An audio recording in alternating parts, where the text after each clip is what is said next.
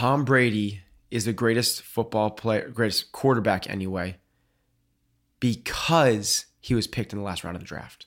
That's the reason it lit such a fire under him, that because he was... Here's the story that I don't think, unless you're a New England Patriots fan, you probably don't know. He had such a fire. He was so mad at that he had something to prove. On day one of training camp, Robert Kraft came up. He walked up right to him as this kind of nobody, skinny kid, 22-year-olds right out of college, goes up to Robert Kraft, the owner of the Patriots, and says, "Hi, Mr. Kraft, I'm Tom Brady." And he says, "I know who you are, Tom. You're our 6th-round draft pick." And he says, Tom's response was, "That's right. And I'm the best decision this organization has ever made." What confidence is has nothing to do with winning or the leaderboard. What confidence is knowing that you giving your best effort is enough. Okay, Ben. I came in here today thinking we were going to talk about one thing. And as I was setting up, I said something sort of casually, and your response surprised me enough that it felt like we should talk about that instead. So the thing that I said, and I'll let you sort of give the context, but on Heather, your wife's blog, yesterday, the day before, she wrote a quick post about how Maya, your daughter, tore her ACL recently, over the weekend, while you guys were at regionals. And my comment was simply, as you said, something that you've probably heard 10 times now, which is, sucks about Maya. And so why don't you give me what your response was to that, and then we can sort of walk our way through the sort of the whys behind that. Yeah. So my response was, we should talk about this. Yeah. It doesn't suck about Maya. Yeah. So here's the little quick backstory. We are at regionals in Albany, the East regionals this past weekend. While I was there, chance to have the tournament that we're not at as parents, it seems to always be the case. Maya, playing lacrosse at a tournament at Harvard University, tore her ACL. Seems on the outside looking in devastating. It is a season-ending injury. It is 6 months before you're doing anything again. So it's a long recovery, and it is. To a lot of people, they would see that and they have the same response you do, which is, you're the 4th person that's come up to me and said, literally the word for word is, sucks about Maya. Yeah. And it's just funny how people say that. I don't see it that way. Mm-hmm. And I know my daughter doesn't see it that way either. She, on Sunday, is she glad this happened? No, right? But there's perspective in everything. I'm not saying like, let's put sunshine and rainbows and let's pretend that this is good or that this doesn't hurt or anything else. She's in pain. She'd rather be with her team. She is the most fierce competitor I've ever been around, the most loyal teammate I've ever seen in my life. It's crushing her not to be on the field. Having said that, she's going to be better because of this. It was a best case scenario. And you can talk about this as silver lining, but it's not, but here are the silver linings. She tore only her ACL. It was a non-impact injury. It was just from cutting and turning on the field. It was going to go. So it's been rampant, but there's been a number of girls on her team, and it's people that have young high school age female girls that play field sports realize how rampant ACL injuries are in sports. It was going to go. So whether it was this year, next season, or she's a junior right now in the spring season, she's already committed to play D1 lacrosse. She's gotten a scholarship for it. If it happened next year, that's way more devastating. Yeah. It happens during her college career, that's way more devastating. The way ACLs go now is kind of like Tommy John surgery for Major League Baseball players. It's basically her leg will be bulletproofed. It's stronger than it was before. Where the ACL is a susceptible ligament, it now gets reinforced. Mm-hmm. So that leg will be stronger. The likelihood of her tearing her ACL in college goes down dramatically. That's a good. So the likelihood of her making it through her college career without a season-ending injury goes way up. Mm-hmm. Phenomenal. She's not going to miss any. This is at the end of this season. So she misses the tournament. She missed the playoffs. She missed a few games this year. But it's her junior year. She's not missing her senior year. And she's not going to miss any time next season either. She will miss all of her field hockey season and half of her basketball season. She's a 3-sport varsity athlete and actually the captain of all 3 sports. She's a stud. So for that sake, it's not great. But here's the thing that's going to happen. One of her downfalls is that she's a 3-sport athlete. She's never been able to commit herself to just one sport. She, in a year and a half, is going to be going on to play Division I lacrosse. She needs to get better at lacrosse. This is going to provide her the opportunity to work on something that's been really her short game for a long time. She's really well conditioned. She's really competitive, and she is a phenomenal competitor. That's her strengths. That's why she got recruited. She's not the best stick handler. She's not good at lacrosse, part of lacrosse. She's going to be able to spend months now working on her stick handling. She's going to get so much better, not in spite of this injury, but because of this injury. She will be more prepared for her college career than if this never happened. This is a good thing. Now, people can look at me and hear that and say that it's crazy. It's a good thing. She's not unique in this. It happens across sports all over the place that people make huge leaps and bounds because of adversity, not in spite of it. We'll get back to Maya, but the first thing that makes me think of is something that you mentioned last year after meeting, I think it was meeting Brent Fikowski.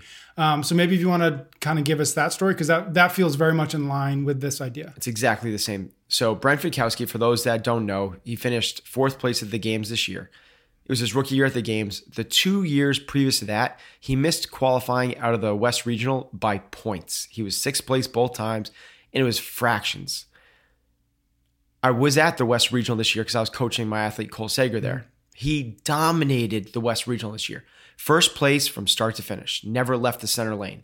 And I asked him afterwards, I was like, Brent, what's the deal, man? What was the difference from being on the outside looking in for 2 years in a row, trying to knock through that door, to being able to not only knock through that door, but like blow it apart, right? Just like crushed it. And he said, this year, I got hurt. So for everybody else, it's like, what do you mean? He had a really bad hip labrum issue.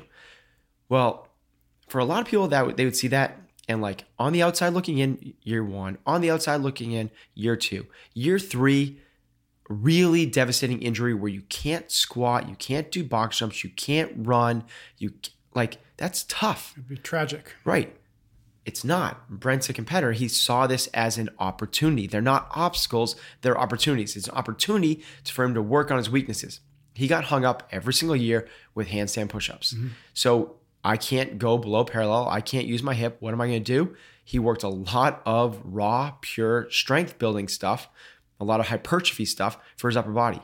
Came in and not in spite of the injury, because of the injury he made to the games. And because of that, he put himself on the map as a contender on the podium. It's the exact same thing. Do you see it often as being an injury that for, as you referred to him as a smart athlete, and for Maya, is it an injury that often does that? Or have you seen other factors that might on the surface feel like a hindrance or a tragedy or something that sucks turn into something that ends up being good? Tom Brady is the greatest football player, greatest quarterback anyway, because he was picked in the last round of the draft. That's the reason it lit such a fire under him, that because he was... Here's the story that I don't think, unless you're a New England Patriots fan, you probably don't know. He had such a fire. He was so mad at that he had something to prove. On day 1 of training camp, Robert Kraft came up. He walked up right to him as this kind of nobody, skinny kid, 22-year-old right out of college, goes up to Robert Kraft, the owner of the Patriots, and says, "Hi, Mr. Kraft, I'm Tom Brady." And he says, "I know who you are, Tom. You're our 6th-round draft pick." And he says, Tom's response was, "That's right. And I'm the best decision this organization has ever made." There it is. Katrin Davidsdottir did not win. She won the CrossFit Games because she didn't make the games the year before. Had she made the games, had she not had that tragic event where she couldn't climb the rope and she's crying on the floor at that regionals in 2014, if she makes the games that year, she is still a middle-of-the-road athlete. I promise you that. She'll tell you that as well. People are succeeding because of adversities. At the time, that seemed like the most devastating thing that had ever happened in Katrin's young adult life. She was devastated from it. I wasn't coaching at the time, but I was her friend. And I texted her and said, you might not be able to see this now, but this could be the best thing that ever happened to you. And it took her 11 days to get back to me. And I was like, oh, there goes that relationship. She got back to me 11 days. And when she got back to me, she said, I want to move to Boston. So she moved to Boston. And because of that, I'm not saying I'm the reason she won. But it's a chain of events. Exactly. She reinvigorated, reinforced everything. She took a new perspective on everything. She was not going to allow herself the opportunity to be in that position again. It's so funny that all she was trying to do that year was make the games. Mm-hmm. That's all that's what her goal was. I want to make it back to the games. But she committed herself so much to the process and became such a student of what excellence looks like in every facet of your life that it actually got her to the top of the podium. That's a whole nother discussion. Right. But that commitment to the process, if you go so much, it doesn't matter what your goals are, you are going to smash them out of the water. Like, I bet you the start of that year, Brent Fikowski's goal was not to be top 5 of the games. Mm-hmm. I bet you his goal was to make it to the games. Right. But he worked so hard at that you can shatter your own dreams. So what do you think the common denominator is there between a Katrin or Fikowski or Tom Brady or a Maya? Like, what is it that they have that allows them to see an opportunity where most people see an obstacle? It's a championship mindset. And here's my kind of, and this is going to be no mystery to anybody that's listened to this podcast before, but it's about developing the character traits first, right? If you're the person that says like, woe is me, and looks for excuses and looking for shortcuts and has a fixed mindset where everything is now pass fail, it's not about growing and learning. Any of those things happen to you and you're going to be rocked to your core and shattered, right? You're going to be the person that literally doesn't leave their house you might be the person that doesn't respond to a text for 11 days. Yeah. So, or anything else. Like, you might be the person that has an injury and can't shake it, like can't get over the injury. Well, if you have these other character traits, which we know now that Tom Brady, Maya, Katrin, and Brent Fikowski have, where you see these things and it allows you the opportunity to reevaluate yourself and learn from this and push forward. That's the characteristics that those people have versus the other people that see obstacles as roadblocks that can't be overcome. There's all these, there's a great book called The Obstacle is the Way by Ryan Holiday. Yep. It's just example after example after example of exactly this. Mm-hmm. It's, do you learn? Do you see these things? And you're not, these people that he gives examples of are not succeeding in spite of the obstacles, and bigger obstacles than what these guys were talking about. Big 6th-round draft pick and an ACL tear or not making the games, like whatever. Mm-hmm. These are things like being born paralyzed, going to having a life sentence in jail, like really, really big things that these people are overcoming, and they're being ultimately successful. Again, not in spite of the adversity, but because of it. Mm-hmm. You can learn to flip these obstacles upside down.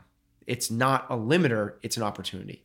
So how do you as, because in these situations with Katrin and with Maya, it's not happening to you. It's happening to people who you're close enough to that they'll listen to you. So how do you, as being in that position, how can you be helpful in and I think Katrin and Maya are the type that they didn't need you to remind them of these things. But like, let's say, for example, that Maya was or is, she's got a scholarship lined up, being injured your junior, like that's legitimately scary, if for a lot of people. And it's what sort of prompts myself and other people saying that sucks, So how do you, in your position, again, assuming that Maya is not Maya, how can you be the person that lets somebody understand that this is the case and it's not the end of the world? I can't. ... in the immediacy or in the short term. Mm-hmm. Nothing's going to flip a switch overnight. Like I can't have a conversation with somebody and change it like that. Having said that, there's a really cool story. One of my athletes, Tori Dyson, who just competed at regionals this year, crushed it, did amazing. She was at Chipotle with Katrin and another one of our employees, and the other employee, Christine, was telling me the story. And Tori's been with us long enough that she has the same mindset that we do. So they're at Chipotle, and this guy's trying to get ice out of the beverage dispenser. Yep. And it's not coming out, and he loses it. He like starts swearing and starts yelling. He's like, "There's no ice! I can't!" And he flips around and turns to Tori and goes, "I can't believe they don't have the ice." And she just looks at him. She's like all of 5'0" nothing. Yeah. Looks up at him and goes, "I think you have bigger issues than the ice." And he's like, and it like shocked him a little bit. And he's like, "Oh yeah, I'm sorry. It's just, you're right. It was just the traffic on Route 9 getting here was ridiculous." And she goes, "I think there's bigger issues than the traffic on Route 9. And he had this like, who are you? This like, and he like this like really quick, like, I guess she told me like, you see this like internalization where he like kind of like, he reevaluated his whole outlook on life in like 3 quick seconds and just kind of turned around and was like, "Thank you," and walked away. So Tori's been with us for the better part of this year. She joined with us early last fall, but that's what it takes a little while, unless you're Tori and can flip someone's switch in, 35 seconds. Yeah. It can take people a longer time to realize this, but I think it's just the drip, drip, drip, like the slow kind of like realizing a lot of stuff we've talked about in this podcast. Like, these are things that you get to do. They're not things you have to do. Realizing the abundance in your life, positivity, having a growth mindset, like all the stuff that we talk about leads into these times when it's going to be challenged. It's really easy to have a growth mindset and be high fives and headbutting people and say, "I'm going to get after this," when it's a brick paved road, sunshine and rainbows, and unicorns are living in your backyard. Like, that's easy. It's when you tear your ACL that push comes to shove, and now can you do this? When you don't make the games, now can you do this? That's when it comes down to it. And what can I do in that short term? I don't think a whole lot, particularly if somebody already has that fixed mindset where this is who I am, this sucks. I'm going to come across as somebody that's just like preachy and, my word's going to fall on deaf ears. That's not the approach I would even want to put myself in that position. If I was a coach and somebody is a coach out there that's dealing with somebody in these situations, I would not start off with, here's what I learned. Here's what I learned from The Obstacle Is the Way. Here's what I learned from, Stephen Covey. Here's what I learned from this podcast with Ben Bergeron. I'd be a supportive person. Yeah. I'd be there to show them that you care about them, but I would not allow them to, if they say this sucks, I wouldn't reinforce it. I wouldn't say like, "Yes, this sucks, Maya. This really does," which is different for me when I used to.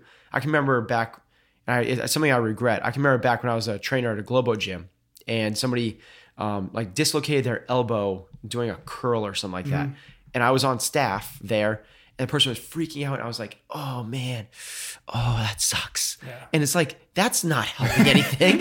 Like, the person's like, "I know it sucks." So, I mean, you don't have to be like the positive guy, but you can't be the negative. You can't reinforce the negative. You have to be at least the neutral guy. At least the neutral, and then slowly work it in with little drip, drip, drips. Right. Yeah. As you were talking, I was thinking about, for whatever reason, again, because the regionals just happened, like a good number of guys went down with the ring, with pec tears.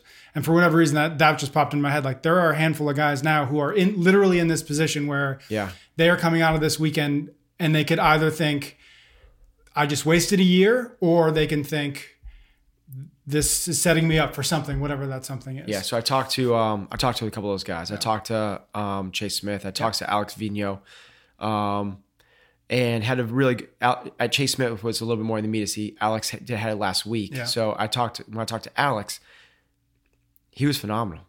He was like, "I can't control this. Mm-hmm. It's outside my control. It's happened. I can cry over spilt milk." And he does it with a really cool accent, which I'm not going to attempt. Or I can see this as an opportunity to start my regionals training months ahead of everybody else. Mm. I'm going to be more prepared because of this. It's very much this is an Urban Meyer thing, the guy that coached Ohio State football to the national championship.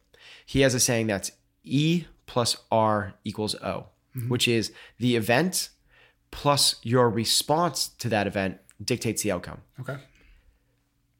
You have zero control over the event. There's no control over that. So once your pec has torn, you have no longer control over it. Once Maya's, you can talk about it in hindsight, like, "I should have done this, that doesn't help anything either. Yep. But Tom Brady can't control that he was drafted 6. Katrin can no longer control that she didn't climb that rope and make the games.